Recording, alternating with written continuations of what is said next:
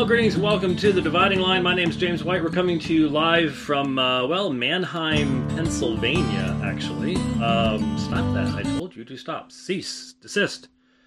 You know, when you click the stop button, it's supposed to stop.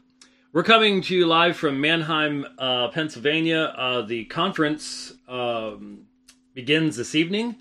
I'm the opening speaker, so I've got a lot to do yet today. So I'm not guaranteeing a full hour. We might go the full hour. We'll see. But then tomorrow, I believe, if I'm recalling correctly, 3 p.m. Eastern time. That'd be noon back in Arizona, on the West Coast. We will have the debate. I don't know yet. I hope to find out tonight whether the debate with Gregory Coles will be live streamed. I'm sure the place has the capacity to do it. The question is whether the conference wants to spend that kind of money on live streaming. It can be very expensive. I don't know. We'll find out. I hope it is, but if it isn't, obviously it will be recorded and we'll get it posted as quickly as possible for you.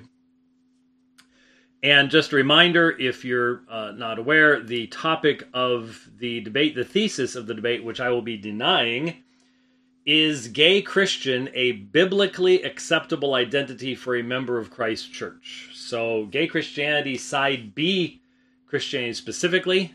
Dr. Coles is committed to celibacy, but also believes that he is a part of the LGBTQ community and that homosexual orientation, gay identity is innate and unchangeable. And so there you go. I've got a really good idea where everything's going to be going tomorrow afternoon. But my goal in it is a gracious but firm clarification of biblical categories and a warning to the church, because, man, evangelical churches are just falling all over this, because it gives them a way out. They don't have to take the unpopular position. But that the acceptance of psychological categories of identities, sexual identities, that are innate and unchanging is unbiblical and devastating to those who actually desire a fundamental change. Now, Dr. Coles will say, I've always wanted, as a child, as a young person, I always wanted to change. So that's not, that doesn't fit me. But the point is, if you say that a homosexual orientation, he doesn't like the term homosexual, but it's what I grew up with, and it's accurate. If you tell the world that the gospel cannot change your desires, what are you saying about the gospel? What are you saying, and this could be the example that I use, to the covetous person? The person who is in a constant state of unhappiness because others have more or different things than I possess. There are people like that. There are a lot of people like that.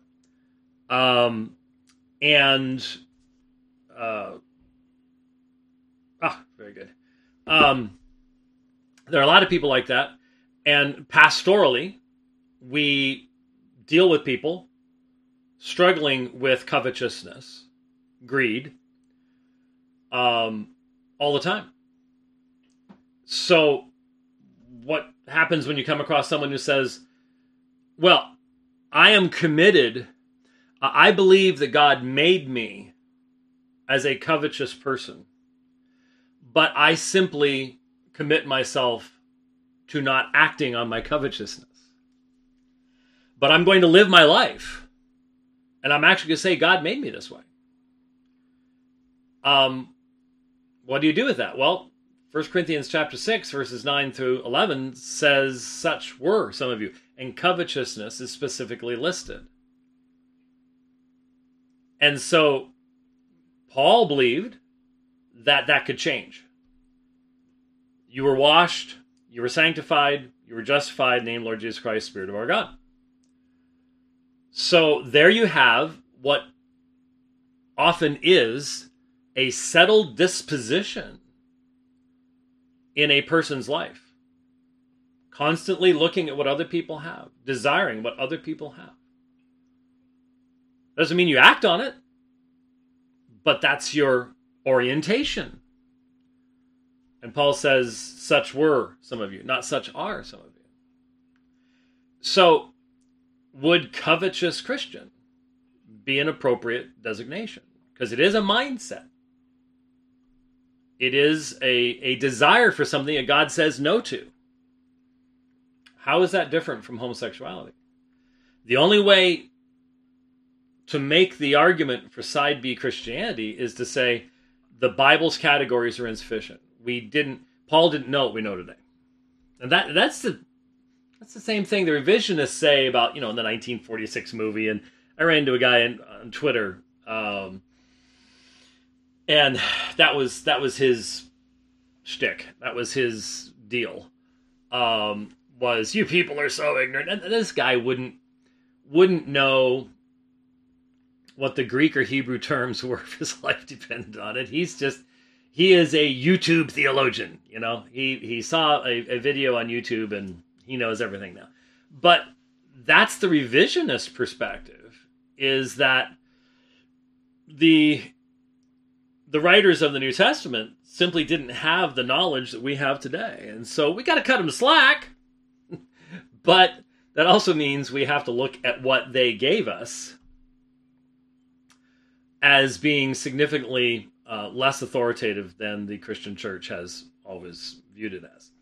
So, what I'm saying is my hope for the debate is to provide a discussion, and this is the usefulness of debates, in my opinion, is that you've got the other side involved. So it's not just one side lecturing about something. It's both sides interacting. I want it to be respectful, gracious, yet firm and clarifying. That's my prayer.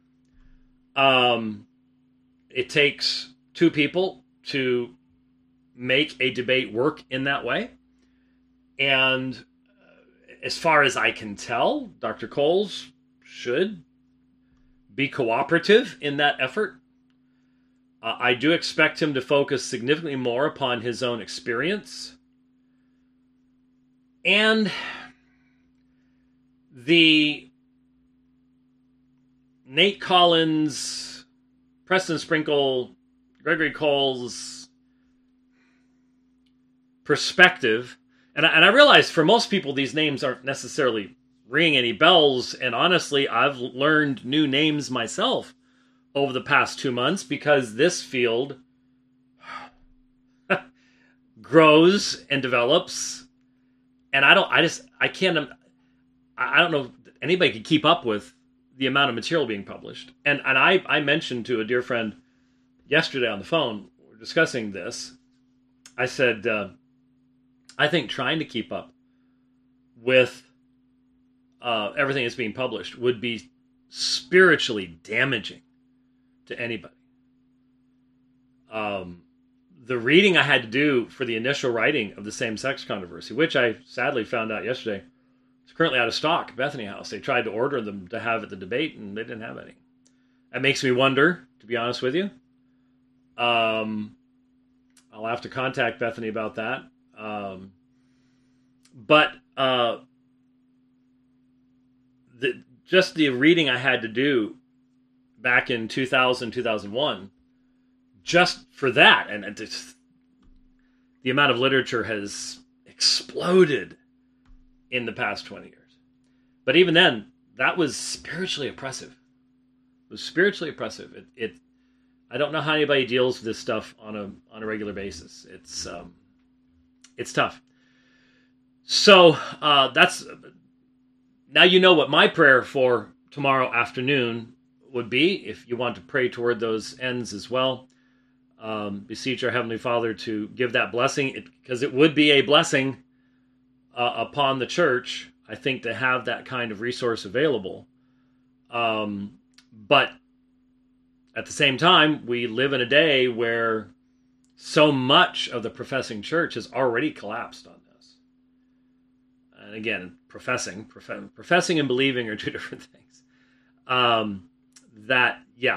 Things are, it's a different situation. So I saw this clip. Let me mention, I'm following Protestia. Now, some of you probably are familiar with that term and associate it with people from the past who are no longer associated with Protestia. Useful resource. Has become a really useful resource. I met one of the primary people who are still working with Protestia and trying to keep it viable in a post J.D. Hall way, in essence. And had a nice conversation. And I'm following them now, even did the little thing where my browser will tell me when they post stuff. Because they really dig up some very, very interesting material. And don't always agree with the commentary, but generally you do.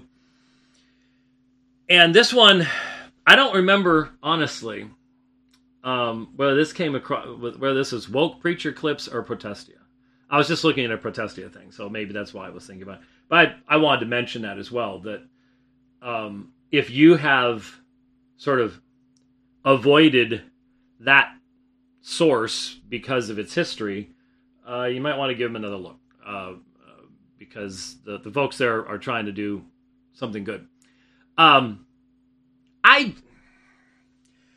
don't play a lot of the wild and wacky word faith stuff on this program. We did years and years ago. I did some series, long time ago, on the word faith movement and Kenneth Copeland and Hagen and people like that. I mean, Copeland's got to be getting up there. He's really got to be getting up there. I remember driving to school because of a school construction stuff, and I had to go a long ways to high school. I was supposed to go to Greenway High School. That was the closest high school, but they arbitrarily drew a line down a street. And so for my freshman year and half of my sophomore year, I had half an hour bus rides to and from school. And all the way down to Independence. It was a long ways from where we lived. And then I got my driver's license in the middle of my sophomore year, December of my sophomore year.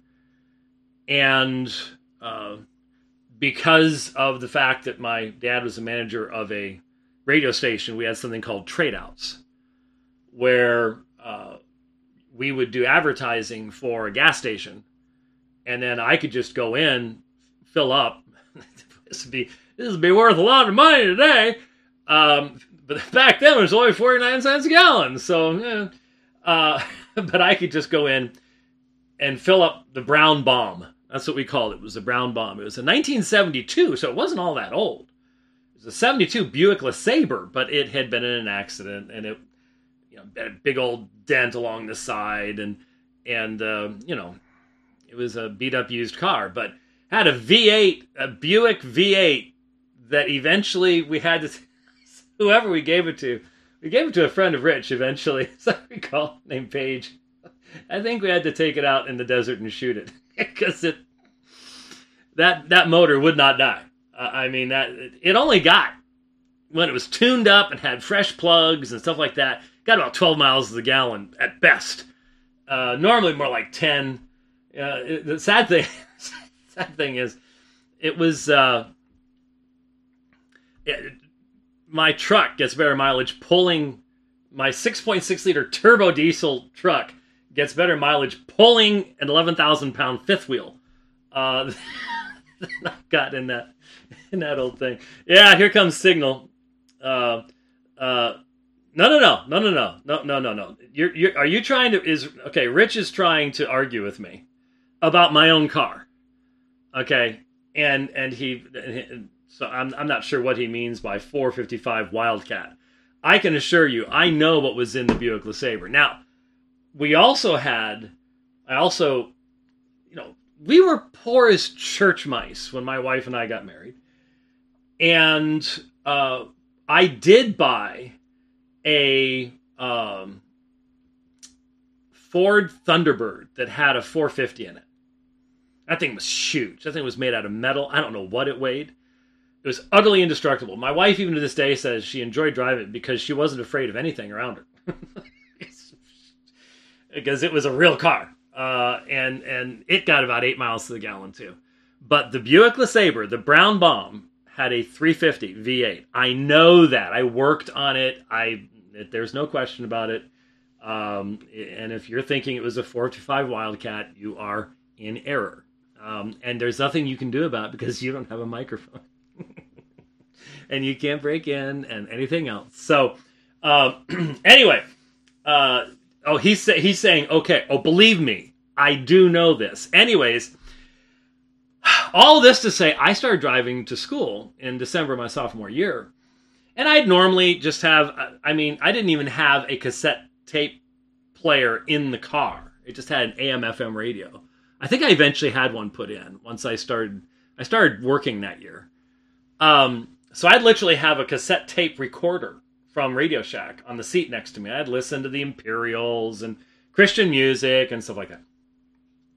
But once in a while, I'd turn on the local radio station, the local Christian station. And normally during my drive to school, Kenneth Hagin would be on. And I just, I wasn't any expert on anything yet. I was a sophomore in high school. But man, I could tell when somebody was out to lunch. And it was fascinating to listen to this guy and what he believed and what he'd teach and all the rest of that kind of stuff. So, not much has changed. I mean, it was obvious back then they were just making money off of people. And they still are.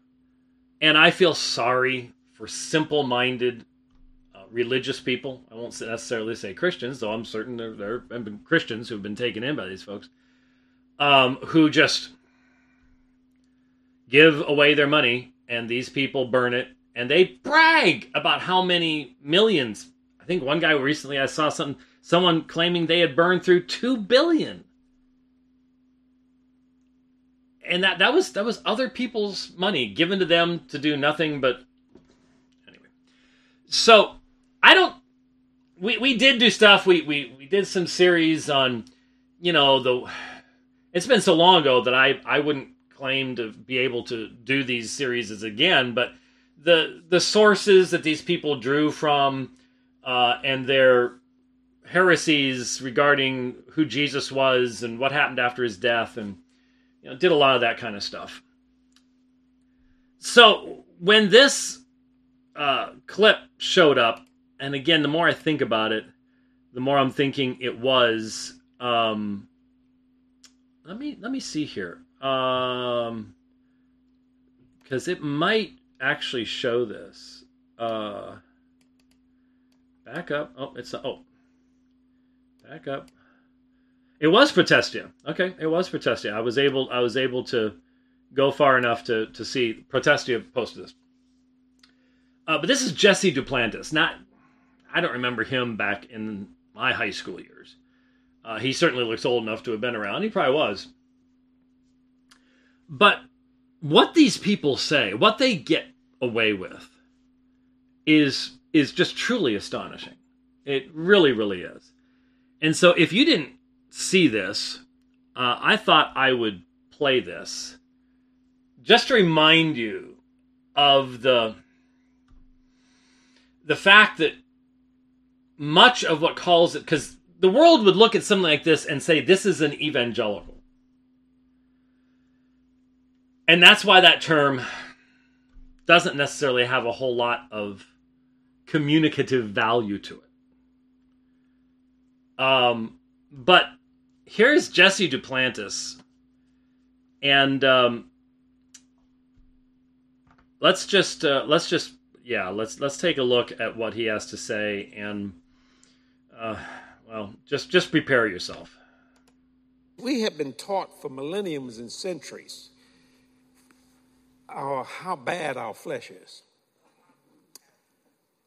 And we thought if we would beat it to pieces, subject it hard, that God would be pleased. Yet the Bible said, present your body as a living sacrifice. Okay. What does that have to do with what you just said? Present your bodies a living sacrifice. That means denying the flesh, taking up your cross. What does that have to do with the biblical testimony? That, yes, our flesh is evil, and you have original sin, and you have total depravity. Just think there's not things they really believe in. But it's just so common. They claim a position of authority, and then they think they can just simply quote any Bible verse they want and just expect people to believe whatever it is they're saying. And that's what you just did. That you heard people, amen. Present your body, living sacrifice. How is that relevant? They don't have to worry about how that's relevant. That doesn't really matter all that much. And that's very, very, very troubling. Back in that Christmas is not a time factor. It's an eternity factor. Write this down. Christ in us is the dwelling place of God. Ooh, the place of revelation. The meeting place of God and man. You want to know where God and man meets? Right here. Even with my red shoes on. What you think of them Santa Claus shoes? Ain't that something? Yeah, get a shot of that. Praise God. So when you see that, God and man meets inside of you. Okay, first of all, Rich used to have those shoes. You did. You did. You had a pair of shoes like that. You're going to rue the day when you gave me full power. Because you can't defend yourself now. There's nothing you can do. You can get back at me when I get home. But there's nothing you can do about it right now. Because you cannot, there's nothing, it's not connected up. You can't get in. So yes, Rich used to have those shoes. I'm not sure when he gave them to Jesse. But there you go. But here you have, and there's some Christmas lights in the background. So obviously this was from back around the holiday. And you really start getting an idea of just how categorically heretical the Word Faith movement is when they confuse the unique aspects of the incarnation with themselves. The sinless Son of God, fully God and fully man, does not cease to be God. Obviously, and here we go again, as everyone has to affirm, there are certain aspects of the Son's glory that are veiled for the purpose of fulfilling his ministry. His glory is only fully seen on the Mount of Transfiguration, briefly. But he's absolutely unique. And never does anyone in the New Testament make the category errors that these people make. To where, hey, you're just like Jesus. We are said to be in Christ, and therefore, through our participation with him, graciously adopted as sons of God. That does not make us little gods like these people frequently teach. But it does give us the opportunities that adoption provide to us. But there's a massive category error in the thinking of the Word Faith movement. And so this is where God and man meet. In you? No, in Christ. In Christ. Now, as long as we are in him, then all those benefits of grace are given to us. That never changes the focus that there is only one God-man. And there is only one place where God and man meet in fullness, and that is in the God-man, in Jesus Christ. And all the stuff about Christmas and everything else doesn't change any of that.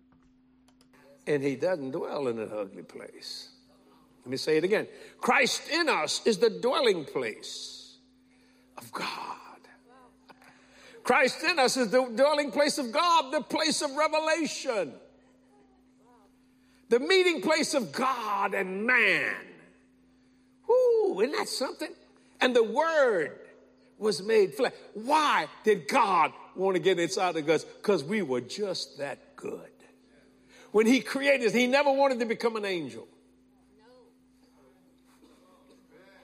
Think about that. He never wanted to become a seraphim. That's that winged, 6 wings. He never wanted to become an archangel. He never wanted to become anything he ever created till he created us. Now I'm going to shock and make somebody mad. Why? Because we were perfection. Yeah. Well, we were made good, but here's what happens when you don't have sound theology. This man doesn't believe in original sin. He doesn't believe in total depravity. And so, even as we were made, we remained creatures. Now, we are made in the image of God. It is the redemption of the creature made in the image of God that glorifies the triune God. It's all about God's self-glorification. It's not about us, and it's not about us being perfection. You won't find that anywhere in Scripture. That is I don't know. These folks must not read Jeremiah, for example. Some of the most soul-searing, convicting passages of Scripture that demonstrate the human condition found in the book of Jeremiah. They just must hop through it, find a verse here they can twist, and then get out of it as quickly as possible, because you can't walk through Jeremiah and think that this kind of foolishness means anything at all. But there you have word faith foolishness right there. At his best. Let us make man in our image. What's man? What is man that thou art mindful of him? That's why he said, present your bodies a living sacrifice. Why? Because I live in there. What? That's not what Paul was talking about. It's not even close. It's not even the same zip code. Because I'm living in there? I mean, there is an amazing element of the Holy Spirit of God dwelling inside believers. That is amazing. Amazing condescension on the part of the Spirit of God to dwell within human beings who still have abiding sin. I mean, only possible because of the perfect righteousness of Jesus Christ. It has nothing to do with us being perfection. It has everything to do with God's condescension. Nothing to do with what these guys are talking about. And hopefully you can see just the breadth of the destructiveness of the conclusions of this kind of eisegetical, pick a verse here, pick a verse there, don't worry about exegesis, just quote something and hope enough people say amen that you get away with it. Just think of the impact of that kind of thinking. And how it damages the Bible's teaching about how we're to live the Christian life. How we're to understand God's purpose. How we're to endure suffering. That's why you're not supposed to endure suffering. Suffering isn't for us in this life. That's the word faith garbage again. But it it's really hard to have any type of respect whatsoever for these people because the damage they do, truly amazing. Truly amazing. Yeah. So quit thinking you're bad, because you're not. God don't live in the ghetto of mankind. So there you go. You're not bad. You're not bad. I can't help but think of that incredible paragraph in the Eternal Marriage Manual from the LDS Church. Because there's a lot of connections to the level of heresy of Mormonism and the level of heresy of the Word Faith movement. And there's that one couple sentence paragraph that I've pointed to many, many times. You were never created and you cannot be destroyed. You are an eternal being. That was the Mormon assertion. And here you've got, you're not bad. And you think about, the depth of Paul's recognition of his own sin outside of Christ. The fact that Christ is his all in all. That the only righteousness we have is a righteousness that comes from Christ. And these men have no concept of that. And, when you're bragging about how many hundreds of millions or billions of dollars you burn through, your conscience is pretty much seared anyways. So it's not overly shocking or surprising. But what astonishing heresy is to be found in the Word Faith movement. It really is amazing. Evidently, he thinks you a mansion. Uh-oh. Not a trailer. There ain't nothing wrong with a trailer. But a mansion. And begin to understand my human life began. See, let me say again, when Jesus was born, the possibilities of human nature began to be realized. Now, how did that happen? In Christ, we breathe a new air. What happened? We have crossed the new boundary line. So I'm going to say something going to shock you. When you see me, you see the Father. You see the Son. You see the Holy Ghost. You see God incarnate. It's called the incarnation. Okay, yeah. When you see me, you see the Father, the Son, and the Holy Spirit. It's called incarnation.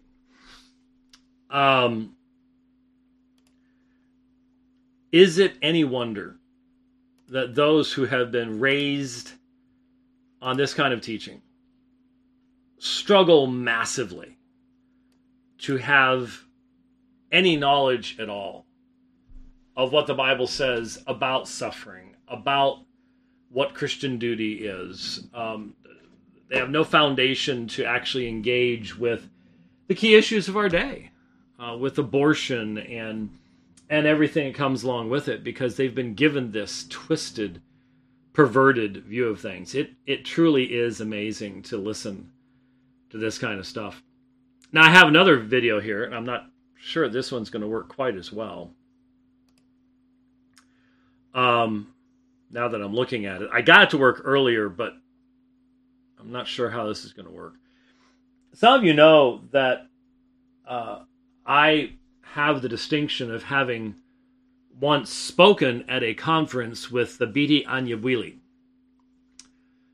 If I recall correctly, it was 2008. I know it was in Canada. I think it was Toronto. And at that time, there were no social justice issues. You hadn't had Trayvon Martin. You didn't have any of that stuff that started, about 6 years later, that began the woke divide.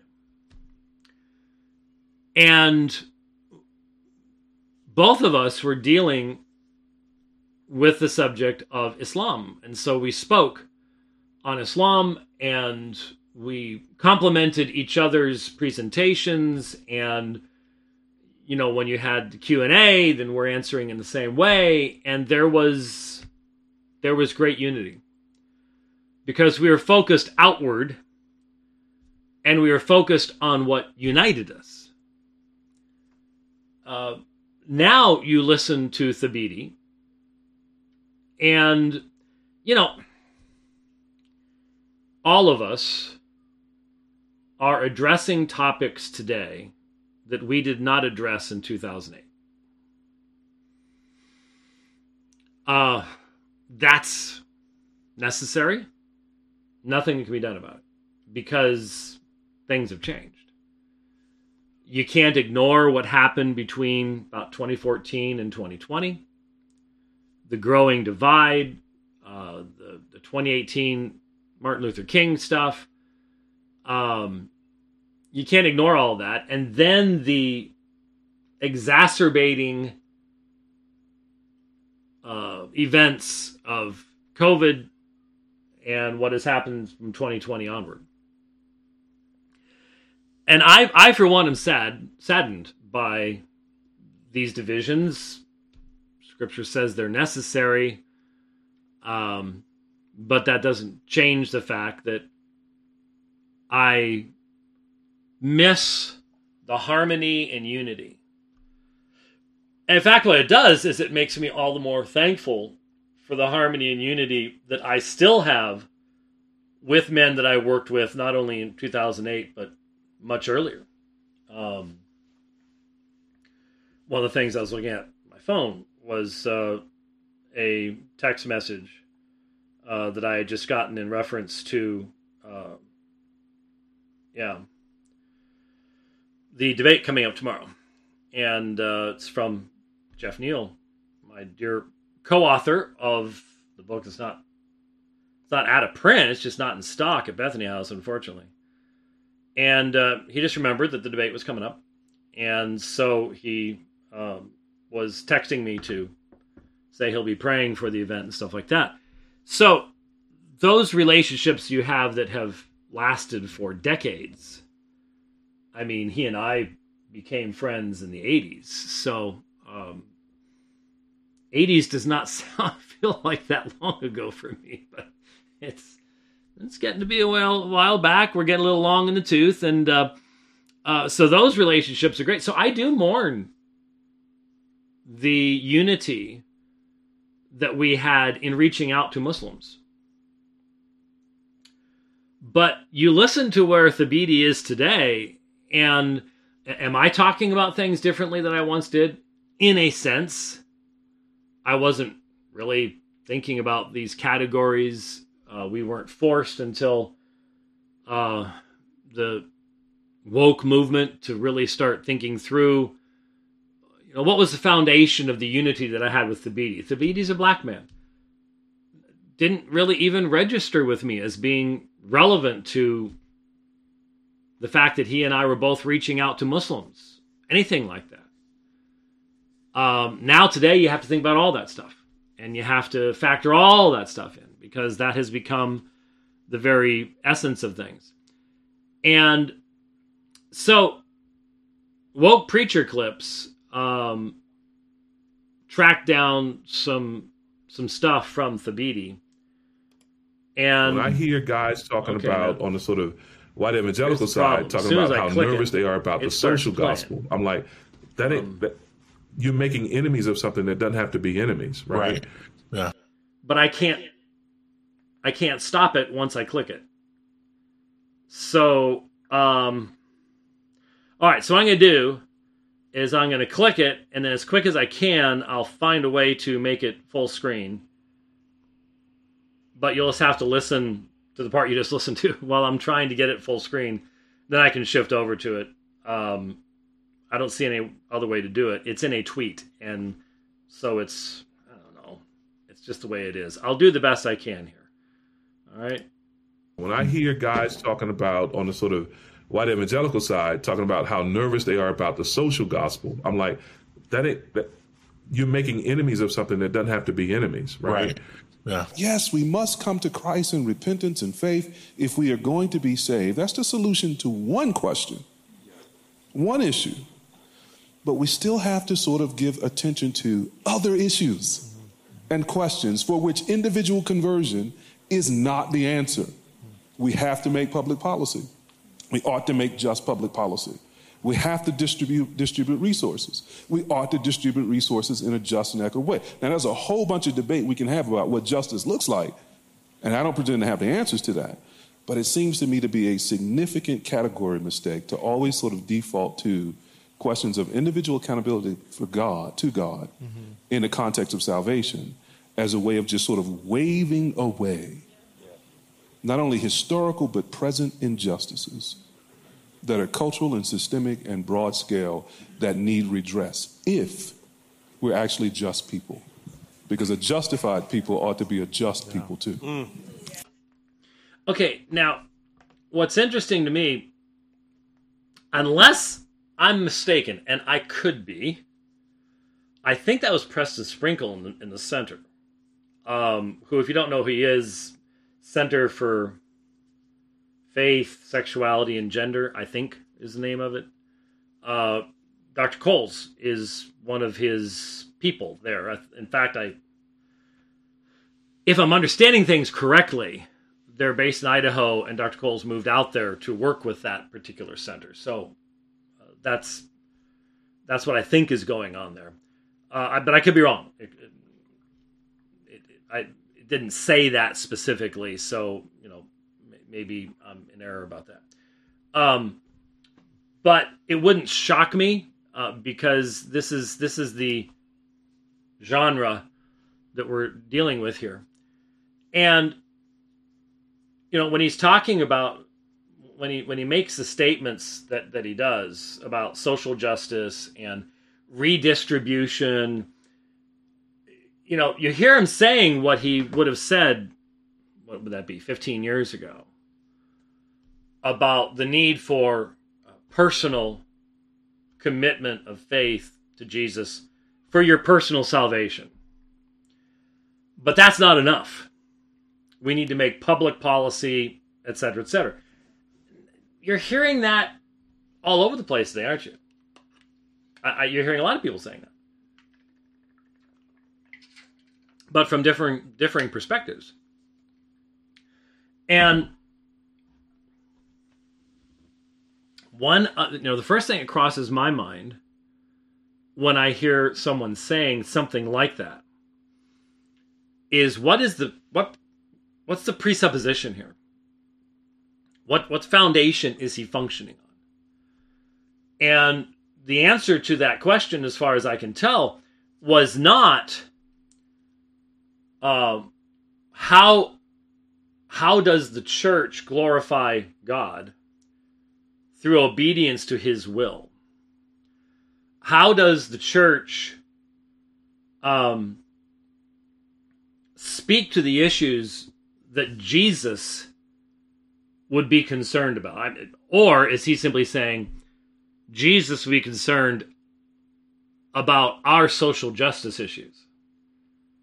And then you turn Jesus into a social justice warrior and things like that. But from a biblical perspective, from the Bible's perspective, the Jesus revealed in Scripture, not the Jesus that we create that looks just like our favorite social justice warrior. The real issue that should be being asked, and this continues to be a relevant issue amongst Reformed people, amongst conservative evangelicals, how is God to be glorified in everything that we are facing within our culture today? That's not an easy question to answer always. And I at least appreciated that Thabiti said, I don't necessarily have the answers to what that looks like. But you're functioning as if you do. But I appreciate the willingness to say, but there's stuff I don't want you to ask me. That's how you get around people asking you the questions you don't want to be asked in front of a camera with a microphone in your hand. But all the conversations going on, whether it's sadly, it's no longer including people like Thabiti. We have fractured so much, and people point to that and go, "This is exactly what they wanted." And I go, "Yeah, it is. I would agree that this is what was wanted in the sense of breaking up any type of consensus that could function politically." I get that.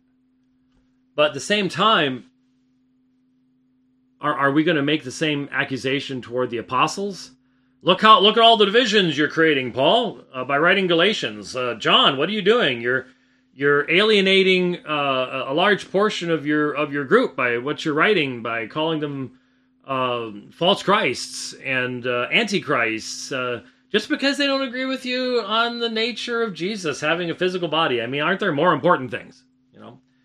So it would be easy to criticize the apostles.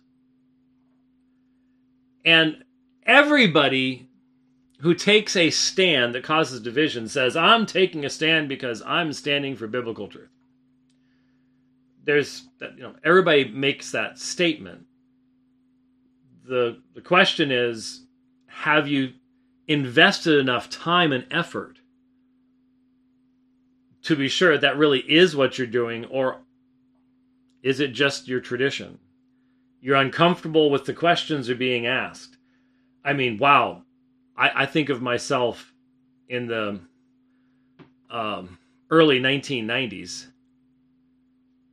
And if I had run into anybody asking the questions that we have to be asking today and discussing the issues that we have to discuss today, I would have been extremely uncomfortable with something like that.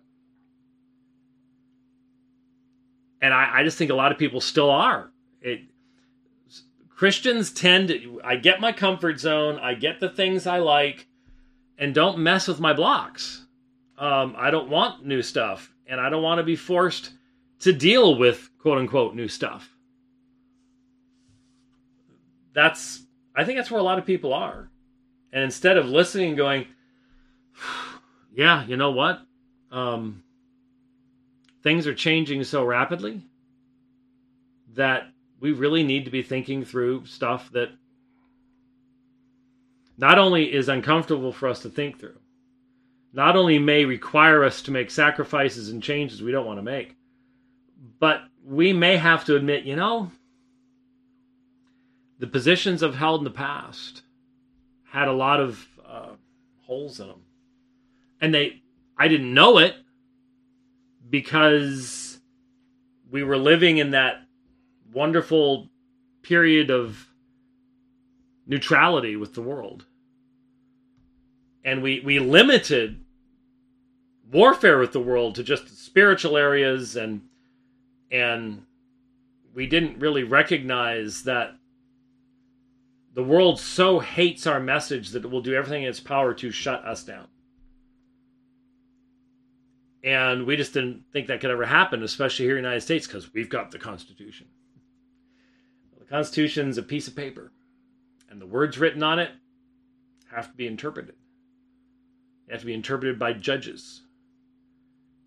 And those judges are giving clear and shockingly clear evidence of their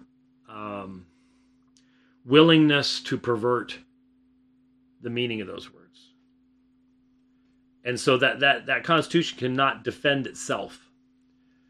That's why John Adams said what John Adams said, and I've read it so many times, I'm not going to read it again right now, but I think you need to have what he wrote written down someplace and look at it weekly, maybe daily, just to remind yourself, yeah, it's wholly inadequate for an immoral and godless people. There are certain assumptions that it requires of us that a truly secularized society cannot come up with. And so from Adam's perspective, that's the end of the Constitution. So where are we today? Where are we today? why do we have the government doing what the government's doing? Why is it that ever since Biden entered the White House by whatever means he did, I refer to it as the regime rather than the administration? Because administration assumes a continuity. There's no continuity here. This is a monoparty. This is a group that wants to establish unending rule, unfettered by the Constitution. And they are, how did we get to drag queen story? How did we get to celebrating the things that we now celebrate? Well, there was a path, and there is an intention, and it is the culture of death. Writ large, secularism cannot, once you rebel against the source of life, what else do you have left? What else do you have left? You've got to become a devotee of the culture of death, and that's what we see all around us constantly right now. It is everywhere. So, anyways, I mentioned wasn't going to commit to go to a full hour. Just wanted to cover the things wanted to cover.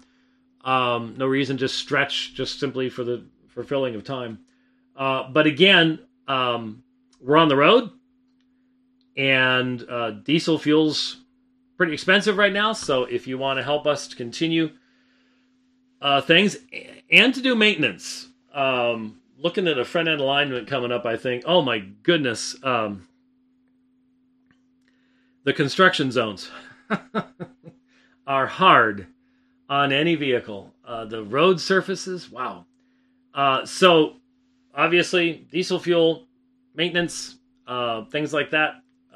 You can help us keep doing this. I'm sitting in the studio, and so far it's holding up pretty well. The lights are doing great, and the cameras are surviving getting bounced around because we put them into a drawer, and it's got all that packing stuff on it, and so they don't seem to be bothered by it at all, which is good, I suppose. And the background's sort of staying there. There's a few places where it's going, but I don't know. We'll see. We'll see what cold weather brings and stuff like that. But we're here in the unit. The unit requires repairs as well. Once we get home, it goes straight into. In fact, we'll be getting a new roof. Not the inside part, but warranty work on the roof when we get back. And hopefully it'll be done before the next trip in December when we head to St. Charles. And then it looks like we're going to be in Kansas City. There may be someone else has contacted me. I haven't got back to him. I will get back to you. Don't worry. Just really busy this weekend. May do like 2 stops on the way back in December. You got to have the stuff up there working, just like you have to have the stuff down there working. So there's cost to it. If you'd like to help us continue to do this, aomin.org, go to the donate tab, and you'll see the travel fund there. That's how we pay for all this fun stuff and all that green goo that I pour into the tank, and either slowly at the car lanes or much more quickly at the diesel lanes. All depends on what's happening. I had some real interesting experiences on the way out. But you can help us with all of that. And, of course, that would help as well because we have our 40th anniversary celebration coming up as soon as I get home. We're going to be getting together with folks that we've been working with in ministry for years and years and years. And but I've got to get back there. So don't forget next week, if you're going to G3, make sure to come by the booth, say hi to the guys when I'm not there or when I'm there. I'll be at the Alpha and Omega booth. I'm at the pre-conference. I am scheduled for at least 1 hour at the GBTS, Grace Bible Theological Seminary, booth on Friday after I speak on Friday morning. And I normally hang out for a while with Jeffrey Rice at the Post-Tenebris Lux Bible rebinding booth as well, because I'll be speaking from a Bible that he rebound, and maybe I can after I speak, go there and people can take a look at it and stuff like that. The Hebrew text that he bound for me. I've shown it to you. It's in the other room. If it was here, I'd hold it up, but it's in the other room. So look forward to seeing you at G3 and then in Baton Rouge on the way home. 2-night conference on the reliability of Scripture. And exciting stuff. Pray for traveling mercies. And we will see you the next time on The Dividing Line.